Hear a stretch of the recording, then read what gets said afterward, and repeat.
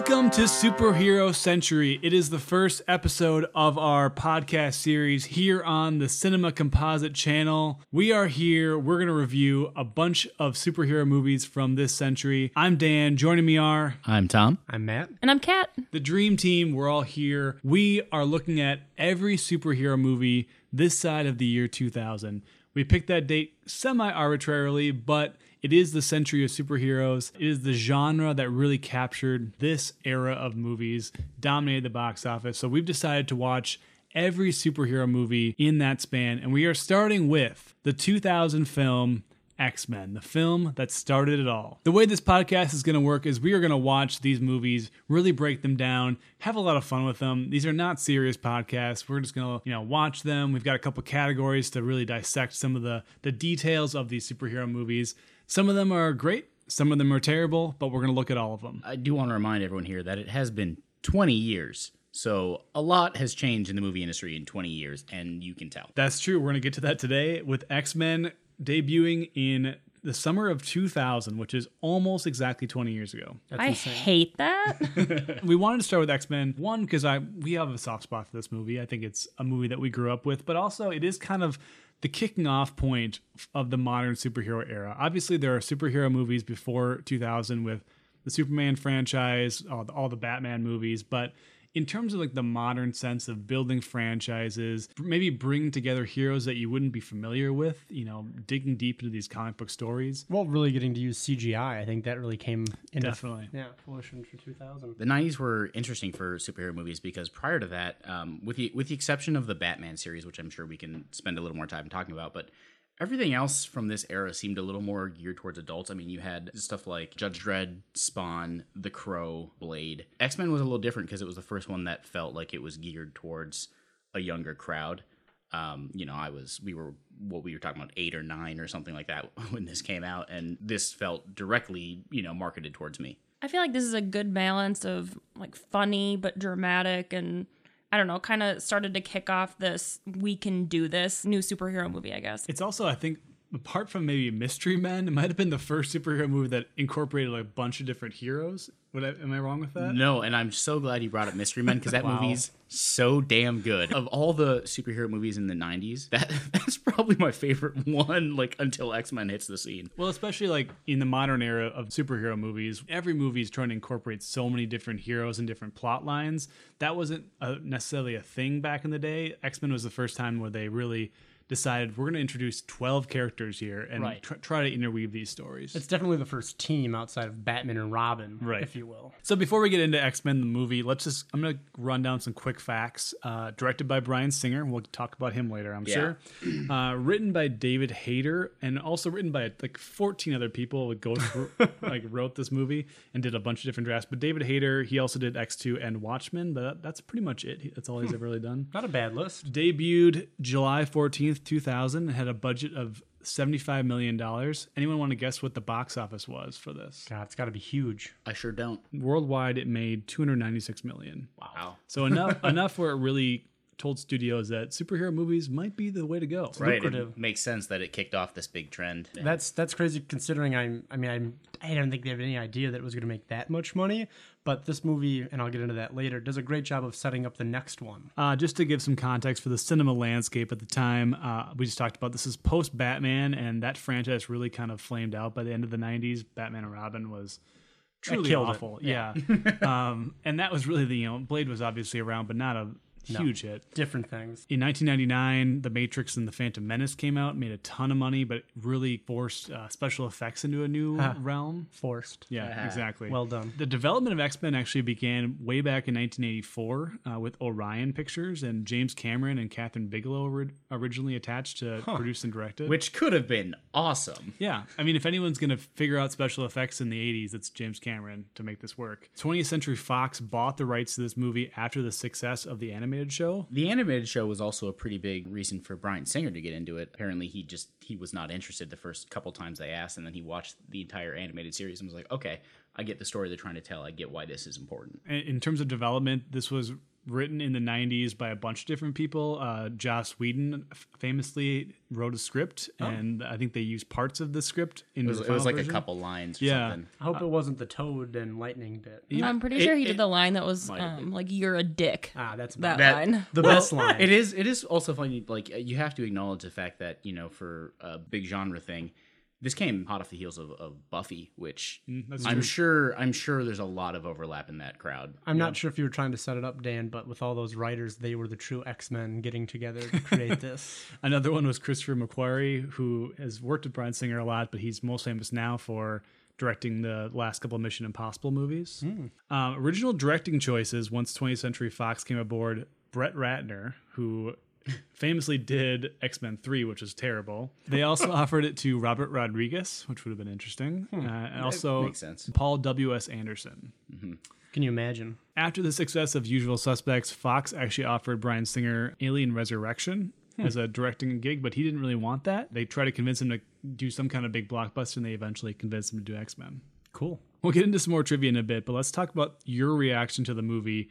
First, what did this mean to you personally as you grew up watching this? And also, what did you notice on this rewatch now in 2020? For me, coming into this, I was aware of the cartoon series, but I wasn't a big fan. I know it's a weird thing to say, but I remember going home from school and thinking that the animation was more geared to be 90s, because it's a very 90s cartoon with like the teenage angst I think of. I had no interest in really seeing this movie, but I did see it when it was on TV a million times. I think this is maybe the second time I've ever seen it on a DVD or Blu-ray, so it's really just my memory of seeing bits on television. Yeah, I definitely ran on TNT for days. And nothing was edited out. in So the TV I'm version. the odd one out here because I'm guessing I would have seen this in theaters. I don't remember for a fact, but this seems like something that my dad would have taken me to see. It helps you have a nerdy dad. Yeah, I love you, Dad. So I got to go see this. I was always into like genre fiction and stuff. So it probably didn't even strike me how unique this was to have a really successful superhero, comic book movie. It didn't feel like a big deal to me then, but I think looking back now, I realize that it was. I'm with Matt and Dan here. I don't think I watched this in theaters. I probably didn't watch it for a couple of years after it came out. And it was funny rewatching it now how much I remember from the movie, because I really don't think I gave it the time of day when I was younger. So it was interesting to watch it now and just see how much of it was like, oh yeah, this is what that came from. So I don't know. Oddly enough, being younger, I think my favorite parts of it were Magneto. He's my favorite part of the whole series. Ian McKellen kills it. Well, and that's the thing is, it's actually a relatively high caliber cast. Oh, it's a great cast. Yeah, we'll get into that in a second. I think. But like to have someone like Ian McKellen and Patrick Stewart, to have them in something like this is really crazy, because with any lesser actors, it could have been a real shit show. That's what I got watching at this time. Was this might have been the first time, maybe not the first time, using Shakespearean actors to deliver just kind of exposition dialogue, maybe not the most compelling dialogue, but when you have such great acting talent delivering these lines, they sell it and they take it so seriously. I mean, before this, we had serious actors in comic book movies. I'm thinking like Jack Nicholson and Tommy Lee Jones. Arnold Schwarzenegger. Danny DeVito. Sure. I mean, like those are all good actors, but they're hamming it up. Like that's their opportunity to have like a super fun time on set. Those performances serve those movies fine. But the fact that, this movie starts in a concentration camp. It's serious. And Magneto is a serious character to the point where he's not just like maniacally laughing every time he talks. Right. It makes you at least take the character seriously. Yeah. I mean, you mentioned it starting in a concentration camp, which is a bold move. That's a bold move. That's a bold move. And damn it if it doesn't work. It's one of my favorite sequences of the whole film. The parallel is it's obviously clear, and it's amazing. And it makes a lot of sense. It was... Again, it was bold, but it paid off. Something that surprised me today watching this is I assumed this was like a 2.5 hour movie, because like there's so much that goes on in it, and it's only an hour and 44 minutes. it's amazing how quick this movie moves, especially when you realize that they're trying to set up like 12 different characters. There's a lot. Like the first 40 minutes are like just like one scene of setting up a different character essentially. And Kat, maybe that's why you remember it so well, is because it's just so compact that Yeah. there's Right. not a whole lot to forget. It's impressive that they can do so much in such a short movie, especially for someone like me going in who probably was like, I have no idea what any of these people are doing here. What's an What is an X-Man?" X-Man?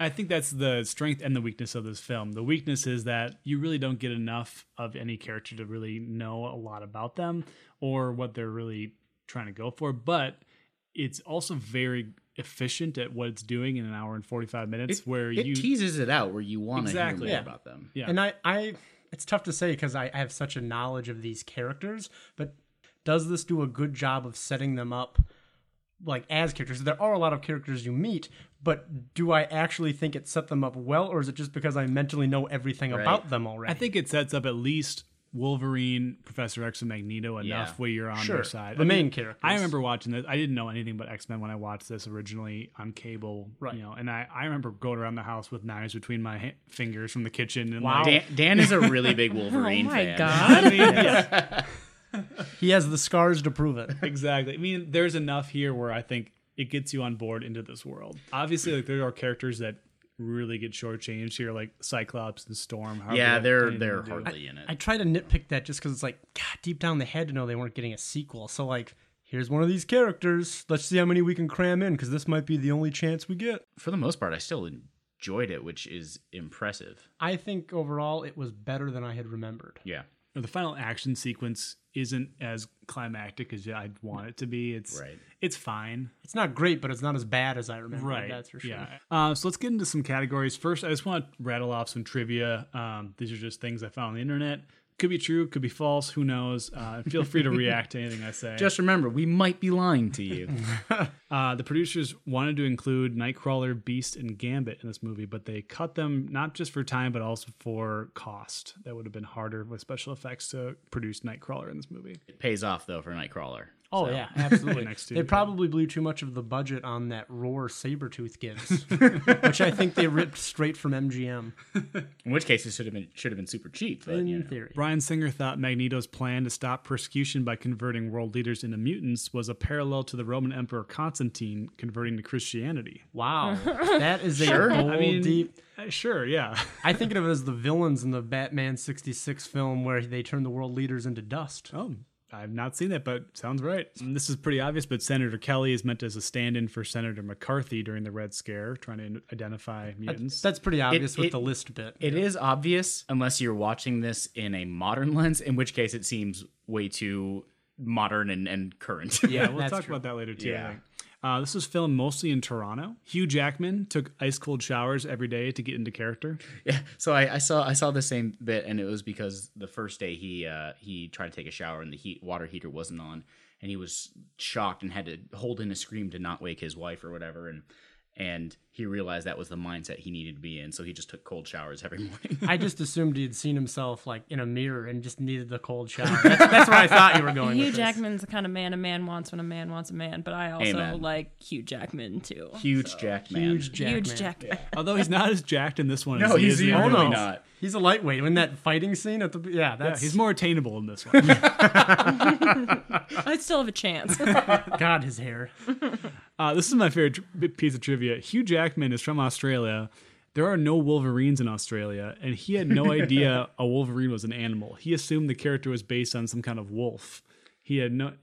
This is another bit of trivia that I think is fake. I've heard this several times. Okay. It was a few weeks into like prepping the character that Bryan Singer finally told him that a Wolverine was not a wolf. That is great. That's cute for him. Apparently not a University of Michigan fan. Yeah, I don't think that was possible. Dan. That's a Dan reference Can right we there. get through a That's Dan podcast trying to about do Dan Marino sports? The mansion is also the same mansion from Billy Madison. And what was the other movie I said? Ready or not? Ready or Not. Probably been in a few movies, I'm guessing.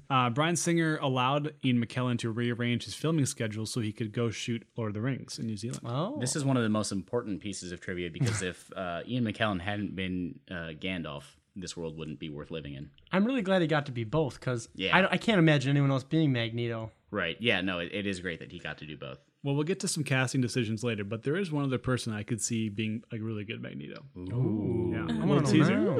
Yeah. On the edge of my seat. They got rid of the blue and yellow uniforms from the comic, and it was very controversial. I think they released some photos online, and it was kind of the early age of the internet where there's a lot of nerds that were very outraged. We all know that the internet is no longer a bunch of nerds getting mad about movies, so we're good now. Yeah. But Stan Lee famously was in approval of the black uniforms, so I think that calmed some fears. Nice. The box office success of this movie allowed Marvel to greenlight other movies, including Spider-Man, Fantastic Four, Hulk, and Daredevil. And one of those was worth it. Yes, only one. The most controversial line in the movie, the famous Halle Berry, "Do you know what happens when a toad gets struck by lightning" line? There's a lot of controversy about where that originated. Originally, Halle Berry said she ad-libbed it, and she got a lot of heat for that. Then there's a rumor that Joss Whedon wrote that line. That's what I've read. Yeah. But the true story, from what I've read, is that there were some setup scenes between Storm and Toad where Toad keeps taunting her with that similar line, and it's more of a callback to that joke. Weird. They cut those scenes out. It's a weird thing that Halle Berry would want to claim that. Yeah. I came up with that. So I'm not sure. What I had seen about that, and again, these are all just found off the internet, so who knows? Was that it was intentionally supposed to be a very tongue-in-cheek, funny line, but she was just really insistent on saying it seriously. Tongue in cheek. Yes. Sorry. So I don't know if that makes it better or worse. I really noticed this time, speaking of Toad, he has warts on his forehead. I don't know how I missed that before, but it was... They're pretty blatant. They're pretty blatant. Yeah. Any other trivia from you guys? My absolute favorite piece of trivia is that a few years prior to this, there was a crossover novel with Star Trek Next Generation and X-Men. Wow. And in the novel, they talk about how Picard looks like Charles Xavier. Yeah. And also, apparently, Picard has a very potentially romantic relationship with Storm throughout. And Wow. nerds are the best, guys. Wow. This is a trivia only for the nerdiest of nerds that love Are You Afraid of the Dark? The guy that plays the referee in the cage match is most famous for being the carnival barker in the Laughing in the Dark episode of Are You Afraid of the Dark? I think that piece of trivia was meant just for you, Matt. Well, you I'm never really know. happy for whoever never can know. relate to you on that one. Also fun trivia, the way the camper blows up is not how a usual camper would blow up under any circumstances. It almost looked like Magneto had lifted it into the air. Yeah, there was a gas stove in the back. Chemical reactions. No. Should we get into some casting decisions? Yeah. Yeah. So originally, there's a ton of people involved with this movie that could have been in. When they originally were working on this in the 80s, their original choice for Wolverine was Bob Hoskins. I saw that, and that's For the best. Wolverine? Yeah. Oh my god. It's the best. He is the closest to a human Wolverine I can think of. He's short, kind of stubby, and he's on. You wouldn't want to corner him. Sure. He's amazing. The other thought they had in the 80s was Angela Bassett as Storm. I love that. That would have been awesome. This is the one casting choice I wish they would have stuck with, because Yeah. I think Storm gets kind of a short change in this movie. Halle Berry is there, but she doesn't get a lot to do. She's not great. She's not. Angela Also- Bassett just takes over whenever Yeah. she's on screen. Yeah, She would have that's been true. badass. Also, Halle Berry, this is the only one where they tried to have her do the accent, Yeah. and she can't do it at all, so they just cut it. I don't even know what you're talking about. She has an African accent in this. It's very it's minimal. It's bad. Wow. I guess I completely missed that. Yeah. I think Angela Bassett could have pulled off the Toad Lightning line. Oh yeah, that would have been Maybe. awesome. I think she would have made that work. No, that would have been awesome. All right. Here are some other Wolverine options as they were casting this movie. Russell Crowe turned it down. Huh? Yeah, he was the first choice. And I would have been see it. okay with that. It could have worked. It would have been an interesting career for Russell Crowe Yeah, if he right. had gotten this role. I'd like to think he'd be in much better shape than he is today. well, because the other thing he was doing at the time was Gladiator. Yeah, he had to turn it down for Gladiator. So, to have that be the career trajectory is that deciding point. That's pretty cool. Maybe he becomes an action star rather than an Oscar winner. I mean, I know it wouldn't work because he was, I don't know what the ages were, but I know he lived a much harder life. Could you imagine Oliver Reed as Magneto? That would have been intense. Because he's in Gladiator. Yeah, I know. He died for the filming, but As he's- Magneto, though? Yeah, he's so brooding. I think he's a little too. He's not intellectual enough. Oh, I guess Yeah, that's I don't know if true. I see it for Magneto. All right, Where is this going? I don't know. Oliver Reed's great. Sorry. You said Gladiator. I wanted to bring up Oliver Reed. Other options for Wolverine: Doug Ray Scott. He was cast, right? He was cast in this role, and then he turned it down to do Mission Impossible 2. How'd that work out? I mean, he has a pretty good part in that movie, but he's not remembered at all today. So I barely remember Mission Impossible 2, let Right. alone him. Glenn bad. Glenn Danzig was also offered the role. Okay. Other options were Keanu Reeves, Gary Sinise, Mel Gibson. These are all Wolverines still. These are you're all saying. Wolverines. Aaron Eckhart, Jean-Claude Van Damme, Wow, that I would have watched. Viggo Mortensen, and Edward Norton. Did you have any other ones for No, Edward that's Norton. the list I had. Edward but- Norton? So Wow. all of those are really interesting. Hugh Jackman was actually kind of a risk at the time because he had not done an American movie before. Did any of you guys think of someone that you could have seen play Wolverine other than Hugh Jackman? Because now I feel like, as somebody who didn't really know anything about X-Men going into this, like, Hugh Jackman is Wolverine to me. That's the tough thing, is that he is, for most of our life been playing this character, and it's just so iconic. I think in his, if I could do like a time machine casting for this, I think Jack Nicholson in his prime would have had a ball with it because he's so a little menacing. Scary. Yeah. Yeah. I am always going to talk about how much I love Keanu Reeves, but thank God he did not get cast in this. 'Cause Wolverine would have been really lost. Like, what are you? You're some kind of X-Men?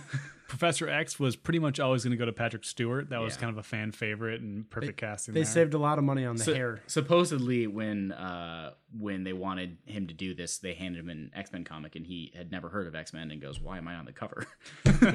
So there's that. Other options for Magneto. I like both of these guys. I think they almost. Ian McKellen's great, but these guys could have done just as good a job. I think Terrence Stamp. Yeah. How would I know him, Dan? Why didn't that ring a bell for me? You know Terrence Yeah. Stamp. Okay. The other one is Christopher Lee was considered for this role. Yeah, but he's kind of like, and I know you poo-pooed my Oliver Reed, but he seems like he would have been too old for it. They Probably- definitely would have got probably enough too old, movies yeah. out of him. for I sure. also think that Christopher Lee wouldn't have the same charm that Ian McKellen has. Like, Christopher Lee has the menacing, but I don't think he's necessarily got the That's like. fair. I 'cause agree. you can back McKellen a bit. Christopher Lee doesn't have, you don't ever feel sympathetic for Yeah. him. He's just too menacing. Yeah. Other characters, Jim Caviezel was considered for Cyclops. You want to remember Jim Caviezel? No, I love how you just Hey, rattled that off. He's Jim a- Caviezel plays Jesus in The Passion of the Christ. He's also excellent in The Thin Red Line. So I'm actually yeah. not. And the Count of upset Monte about Cristo. that. I'm sorry I didn't prepare these Yeah. these things for this podcast. Storm. Other options were Janet Jackson and Mariah Carey. Mariah Carey? Thank God we Yes. avoided that. Sounds like an internet lie, but whatever. There are a couple options for Rogue. Some hot names at the time: Drew Barrymore, Jennifer Love Hewitt, Sarah Michelle Gellar, Katie Holmes, Christina Ricci, Alicia Silverstone, and Natalie Portman. I'm surprised. That sounds like a list that like Nev Campbell would have been on. Like I could true. close my eyes That's and true. read You know, that She list. probably should have called her agent on that. I honestly probably would have chosen most of them over Anna Paquin. Yeah, Anna Paquin's acting is not my Yeah. favorite thing. She's A little the stilted. worst part. of Although this she movie. is younger than all of these people, That's I true. do like how Rogue is portrayed as more of a young teenager. I think all of these people would probably seem, maybe besides Natalie Portman, would seem too old for it. I like to imagine that they took all those headshots and then they had a piece of like something that they'd be able to trace on top of it, and they just had a white streak, and they tried it on every one of their heads, and it just fit hers. That the was best. it. That was the casting decision. That's right how they there. did it. Right. Other options for Jean Grey, Selma Blair, Lucy Lawless, Maria Bello, and Helen Hunt. No, I like their choice. I think, yeah, it's a good choice. Famke Jenssen's Yeah. good. I had seen very potential Ben Affleck, Matt Damon, and Ethan Hawke for Cyclops. And, Interesting. Wow. And They almost seem too famous. Oh, for them. so Yeah, handsome. right. Oh my God. I have to imagine they'd maybe turn it down because they're not going to see their eyes the entire movie. It's kind of like That's a good point, Dan. It's kind of an ego, Right. I reduction. don't know. there. I think of the three, only Damon could have pulled it off. I don't like. I can't picture Ben Affleck. Matt Damon would have been really good. I think he would have done That would have well. been great. Considering that these actors played these characters for basically like 20 years, I think it's solid casting. Right. All right, let's go on to best scene. Our favorite scene in this movie. First is the Wolverine introduction in the bar cage where match. he's in the cage Oh, match, yeah. leading all the way up to when he pulls the claws out for the first time against the guy. And That shotgun yeah, slice. I think is- that's a great character introduction. It is a really great way to start the X-Men franchise because Wolverine is the most iconic of them. The first Wolverine versus Sabretooth fight in the snow. no. I would think that's say pretty no. crappy. Wolverine exploring the school for the first time is kind of fun, as he thinks he's kind of in this weird Yeah. facility. It's Okay. a little goofy, the All right. whispering.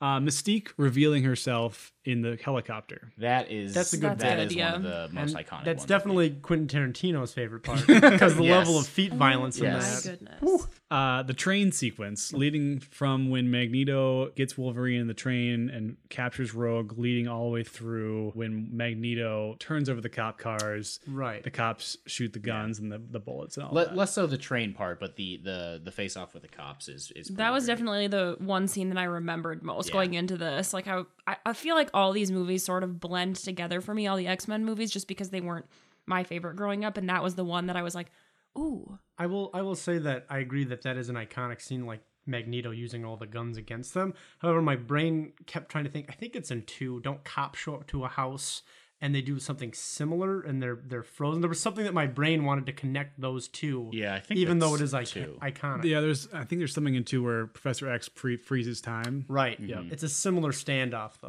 Yep. Last couple nominees, the Statue of Liberty fight at the end, that whole sequence. I thought you were going to say the Statue of Liberty moment where we learned that Mystique can turn into a statue, because that Underrated is moment. insane. Yeah, it's something. Oh, I don't know.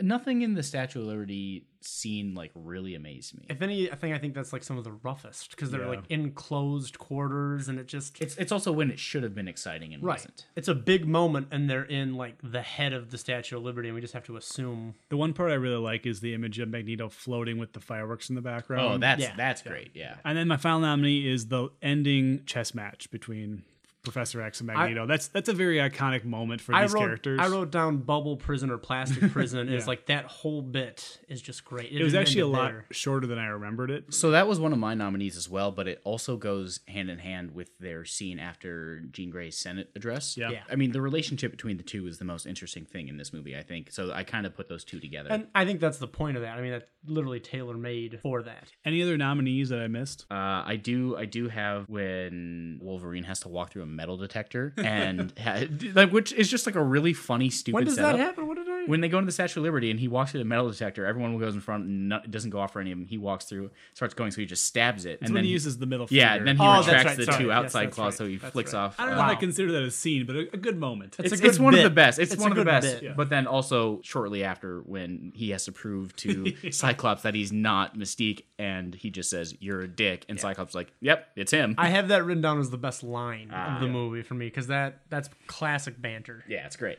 My favorite scene, just because they had the balls to do it, is the Auschwitz. That opening, that's so dark, and how it's such an iconic scene that it gets used in another movie. Like, they completely recreate it because Yeah. it's just got so much emotion, and it does make you sympathetic for Magneto, even though he's the bad guy. So vote on best scene. I'm going with the train sequence and the whole standoff with the police.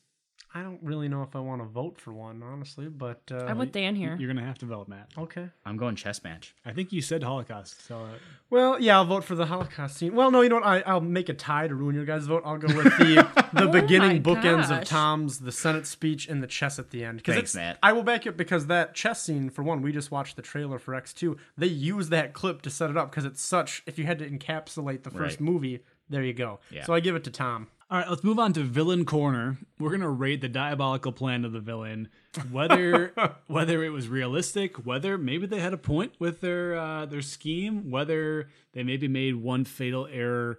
How realistic was Magneto's plan, and did it make any sense? So upon watching this one, and I know it had been a while, and I know I just talked him up for how, great the opening scene was and stuff like that, I realized that he's just a Bond villain in this movie. The lair is straight from like a Bond set.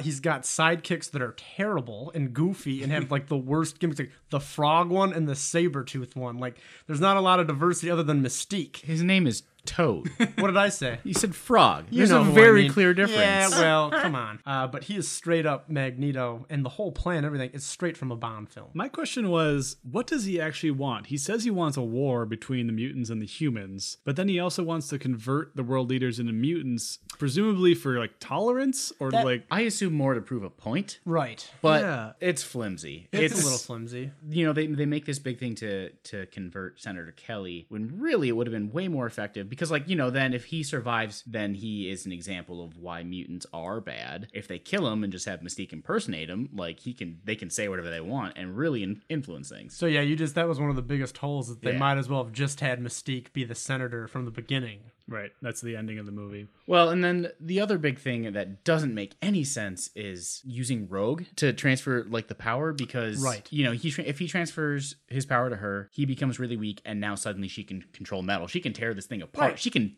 tear him apart. He doesn't have mind control over her. Like, Yeah. once she has the power, like she doesn't have to keep going. Yeah, and you know, not only does she have the choice to refuse, but she can literally kill him for doing that to her, because he's just making her really powerful. She's inadvertently killing him. Yeah, right. So it's like, why? I mean, that's some bad plotting right there. Even before that, I'm not 100% sure they say how Magneto even knows about Rogue. Like that, he doesn't have the same cerebral guessing unless I Yeah, can't think I of don't how know. he would know. That's a good point. Also, if he has a machine that can create mutants, he should have created better henchmen, or at least a few more. Right, Like right. he knows that the X-Men are like 6 or 7 people. Like, why not have more than 3 guys to I'll help take him? Toad and Yeah. Sabretooth. Oh, One of my main notes on here is why Toad. That's like literally I just wrote why Toad. So many X-Men characters, why Toad? When I think of the that X-Men cartoon, I think of Toad. Was it the Blob? Yeah. Yeah. They, And, like- they actually wanted to use the Blob in this movie, but they were worried that they have too many characters. Too many characters. They wanted to use the Blob and the Juggernaut for Magneto's team. One of the other things I want to talk about villain plans is, what does Mystique put in Cerebro that can make Professor X pass out? Well, we don't And even know what that chemical Yeah, is. what is it? Why does it work? I think it was some kind of spinach smoothie. Yeah, I mean, like it's not like the chemical ever entered his body. It did. What was happening there? It doesn't make any that sense. that annoyed me more than most things. I mean, this is a character trait of a lot of these movies from the early 2000s, was even up until this day is passing off like fake science as real science. Quantum science? Yeah, exactly. Yes. Next category, capes and tights. Let's rate the superhero costumes in this movie. We already talked about there was some controversy with not using the blue and yellow spandex. They used black leather. Right. How do we feel about superhero costumes in this movie? A lot more adult. Yeah, I was gonna say I feel like it helps set the tone of making this a more like serious adult like movie. yeah, that's what I was thinking. But the problem is that everyone's wearing the same thing, and it's not that exciting. Right. It also feels very late 90s to wear leather. right. Is this where we talk about Wolverine's hairstyling in this? Oh, I think this is where we talk I about. think that's why he was Wolverine's hairstyle. cage fighting, was for the money for more hair product. Because it is, I get it, you're a Wolverine. It is weird. In other movies, he has like a similar style, but it doesn't look as like forced as this. I don't know what it is. Yeah, they probably, they were trying to have it resemble the comics, and then this was the best they come up with. Like, yeah, that looks vaguely real. He's not wearing black and yellow, so let's at least make the hair correct. Yeah. Maybe would have liked to have seen some nudity. That might have helped. I meant Wolverine when he's wearing that low cut sweatshirt running through the schools. Just zip it up all the way, man. They gotta show that chest hair. Yeah. They Speaking of chest CGI'd hair, it. we got Patrick Stewart with. Oh yes, That's a Stern Bush. that is baby. lawn. I don't like you forgot. talking about my dad like that. Well, you wonder where it goes on his head. It's all on the chest. That's all the only hair he can grow. Should we move on? No. No. Who else's hair did you like? Body hair. We had a category of that. Do you assume that Toad's character doesn't have any body hair? Just slime. He's just covered in mucus. He's just a gooey boy. I guess Mystique's makeup kind of falls under this. That's an which iconic costume. That's pretty good design. For as long as she had to sit there and get it applied to her, I will count that. Yeah, as a I'm costume. sure it was the worst experience ever. I think they said like 9 hours or something by the end of by the end of it all, like once Jennifer Lawrence got up there, I think they got it down to 3, but in It's these really- first ones it was 9 hours. It's really amazing her body wasn't like damaged like the original like Scarecrow for Wizard of Oz. probably or something was. Like that. Oof. All right, next category. Which side character in this movie deserved their own spin-off? Their own spin-off. Not Sabretooth. My vote is for Ray Park, not Toad, but for Ray Park. Good luck to you on that. The Tom. actor who plays Toad. He was also Darth Maul. Yeah. So he's a badass. You just want more work for Ray Park. Yeah, he deserves it. Damn it. I think you're working harder than his agent ever has. You mentioned Sabretooth. That's who I would probably give a spin-off to. Is I want to see the movie of how he turned from Liev Schreiber into this Sabretooth, because that's probably a weird transformation. Well, this is weird, and it goes back to my theory that they had no idea that they would get a sequel because he really should be related to Wolverine, and they don't even bother. The other spin-off one is the kid who teleports playing basketball. I want to see like some like sports Airbud style movie Should have with been him. like Mike or something like that. Dan's all here for that movie. I totally am. You know what? I'm gonna say who should get their spin-off for this movie would be Mystique. She put in the most work with the bodysuit. I think she could have had her own movie. She's one of the coolest characters that you don't get a lot of explanation for. It's literally just the henchman that can turn into people. It is kind of like cheap though, because we have gotten these characters in other movies, so we kind of do have spin-offs and backstories. I know, but thinking for that time period. Yeah, no, I get it, and that makes sense. I think it'd be really depressing, but obviously we talk about how the beginning of this movie starts off with like such an intense tone. It would be pretty cool to see like a very early origin story for him. That would have been a good spin-off, prequel for him. I mean, we kind of get it in Yeah. First Class, but yeah. But we didn't know that at the time. That's so. Sure. We're doing this podcast in November 2000. Yeah. Next category is the producer's chair. If you could go back and change one thing about this movie, what would it be? I don't really know why they chose Rogue, because that's not really her character. She was essentially a stand-in for Jubilee, and my thing that I would change is to go back, have Jubilee instead of Rogue. You can have Rogue be, one of the established X-Men. To go back and have an Asian actor be the heart of this new movie would have been really cool and really progressive. I'm actually surprised to hear you say that, because I could have sworn you would have just said more Ray Park for your answer of what you would have changed about this movie. Oh, you're right. I want Ray Park to play every character. We got it, guys. We got it. I think I want more James Marsden, but that's probably just for selfish reasons. We all want more. Because James he's Marsden. cute. That's He's a different so movie. cute. One other obvious one, we can talk about this with what didn't age well, is to Yeah. change the director.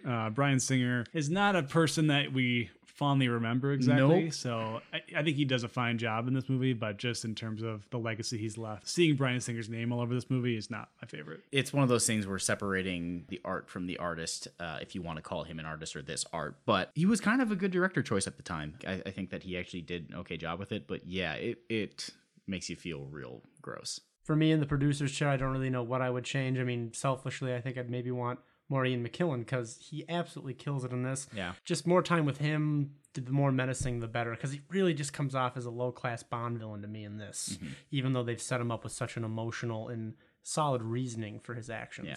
All right, next category is questions. What questions does this movie bring up? Just plot points, weird things that happen. So my big one right off the bat was when they're in the truck going away from the bar. She introduces herself as Rogue. When do they choose their X-Man name? Like it feels weird that she's just a runaway at this point, and she's like, I'm going Rogue. Oh, that's dope as hell. Was she Rogue in high school in Mississippi? Yeah, I don't say know. maybe that was her elementary school. Like, I was like, I'm gonna go by Rogue and be cool, and that's why no one liked her. I don't know. Do you think it would have been better, though, if, there would have been some cheesy part, like, oh, you ran away from home, going rogue, and then, that she That would have been adopts it? horrible. Yeah, There's no good way of doing it other than her That would have just been saying it. like Han Solo. Right, exactly. That's why I don't mind her just having it and being like, sure, whatever, moving on. Yeah, Because I don't even like so. her character all that much. No, she's not good. So, Other questions. Magneto says he came to America in 1949. Why does he have a British accent? well, maybe, he grew up in Poland, I'm assuming, and that he would have learned English in England. That's most Europeans. I have German friends that when they speak English, Yeah, they speak British. Sure, but he's also been in America for 60 years. I don't know. We don't know that he stayed. That's true. For that Right, long. right. I have a lot of questions about Mystique's powers. Obviously, she can shapeshift into people, but she clearly has Wolverine's claws in this. Right, Like, she gets the abilities. how does that? If she actually gets the full ability and all of their accessories, that's a lot of power. Yeah, But that here, was so weird. here though is that her claws aren't adamantium because he slices through them. So Right, and she screams. yeah, so and that's why it almost feels like it should have cut some of her fingers off, which would have Right, been like excessive. it's an extension but of herself. I don't know. do the fragments of the claws get left behind, or do those disappear? Ooh, So that's tough. The that's a physics tough don't make snap. sense. That's the kind of thing someone asked on set, and then they went, "Shut up." Another question I had is why the horses at the mansion? Well, like Why not? Equestrian is a very important part yeah. of a balanced education. Why it just seemed like it was like, hey, look how rich we are. We have horses. Why the basketball court then, Tom? Because For there Dan. are kids playing basketball because they go to school there. The basketball thing brings up an interesting thought: is how many athletes in this universe are actually mutants, and they're not actually as. That's the talented kind as of thing we that think. keeps Dan up at night. It really does. Is Barry Bonds a mutant? Barry Bonds is who you go with. In a way, he is. Not to get too political here, but let's talk about Senator Kelly a second. He's obviously nefarious and he has bad intentions. You could just think of him as McCarthy for the most Sure. part. But does he have kind of a point about hey, mutants could literally walk into the White House without any security, and he brings to the point later, it's like, we register guns, don't we? Does he have kind of a point for like maybe I understand the persecution part's bad, but the registration part, is that all that crazy? That's an excellent question. There's been many comic book storylines asking that very question. Yeah, I don't know. I mean, maybe include it as a question on the census, but I feel like registration is. I feel like the flip side of that, in a world where America would embrace that, we would just immediately weaponize them. It would be real bad. It'd be real bad. It'd be an arms race of human beings. One of the questions I had in that scene that we brought up with all the guns being aimed at their own cops, there's one poor cop that the bullet is actually shot, and he just doesn't decide to move. Like, the bullet is so close to him, and he just winces in pain. Can't he back up? It's basically the scene in Austin Powers with the steamroller. Stop! Except much closer in a bullet. Right. Like, I get maybe Magneto's keeping them there somehow. Well, I would assume if he's got a lot of metal on his belt, so maybe that's what it was. I mean, he can still like move his head. Yeah, there's no good excuse. For that. I'm just thinking he's scared. That's I feel like in that moment you wouldn't be able to move. So I think in that moment, if I was able to look and physically see a bullet in front of me, I would be like, back up. After I had pooped myself. Yeah, that would have been the second thought. Next category we have is the cringe factor.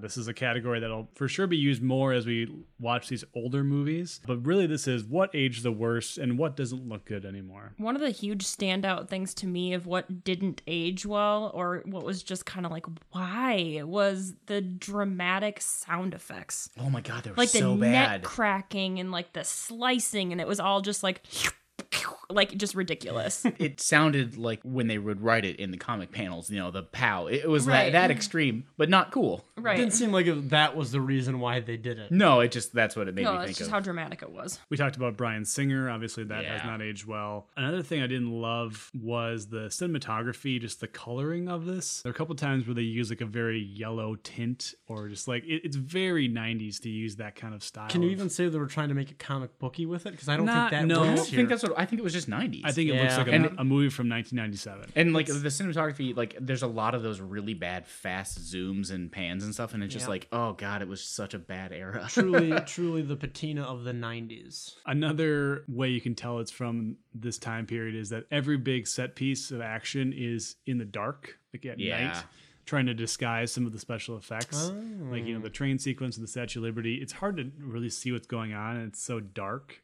One of the most cringy things is when Wolverine's on the motorcycle and it's just the background blurring past. I call that the Men in Black moment. It's literally the red button for Men in Black and then the super fast. That Yeah, was completely unnecessary. it's bad. I thought the effect of Senator Kelly turning into water was going to be bad, but it's pretty good considering. it was For its time, not bad. Yeah, it's very not Hollow great, Man. But for that time Yeah, period, it was it Not held bad. up okay. I mean, you still look at it and be like, oh, they were proud of that effect. But Right. Same with him squeezing his head through the bars and it they extends. love that. Yeah, but They it love actually looks okay. I think the worst thing to have aged in that movie is Anna Paquin shoving beef jerky in her mouth, because boy does she look stupid doing that. Yeah, Anna Paquin's acting I have written down here it's not great. I'm pretty sure I've seen you eat beef jerky in a similar way, Tom. I don't think that's too ridiculous. I don't know. I'd like to think I have a little class. I thought that did go on a little longer than it needed to, but I was also like, is he going to say something to her? Like, save some room for later? Or All right, let's talk about the movie Legacy.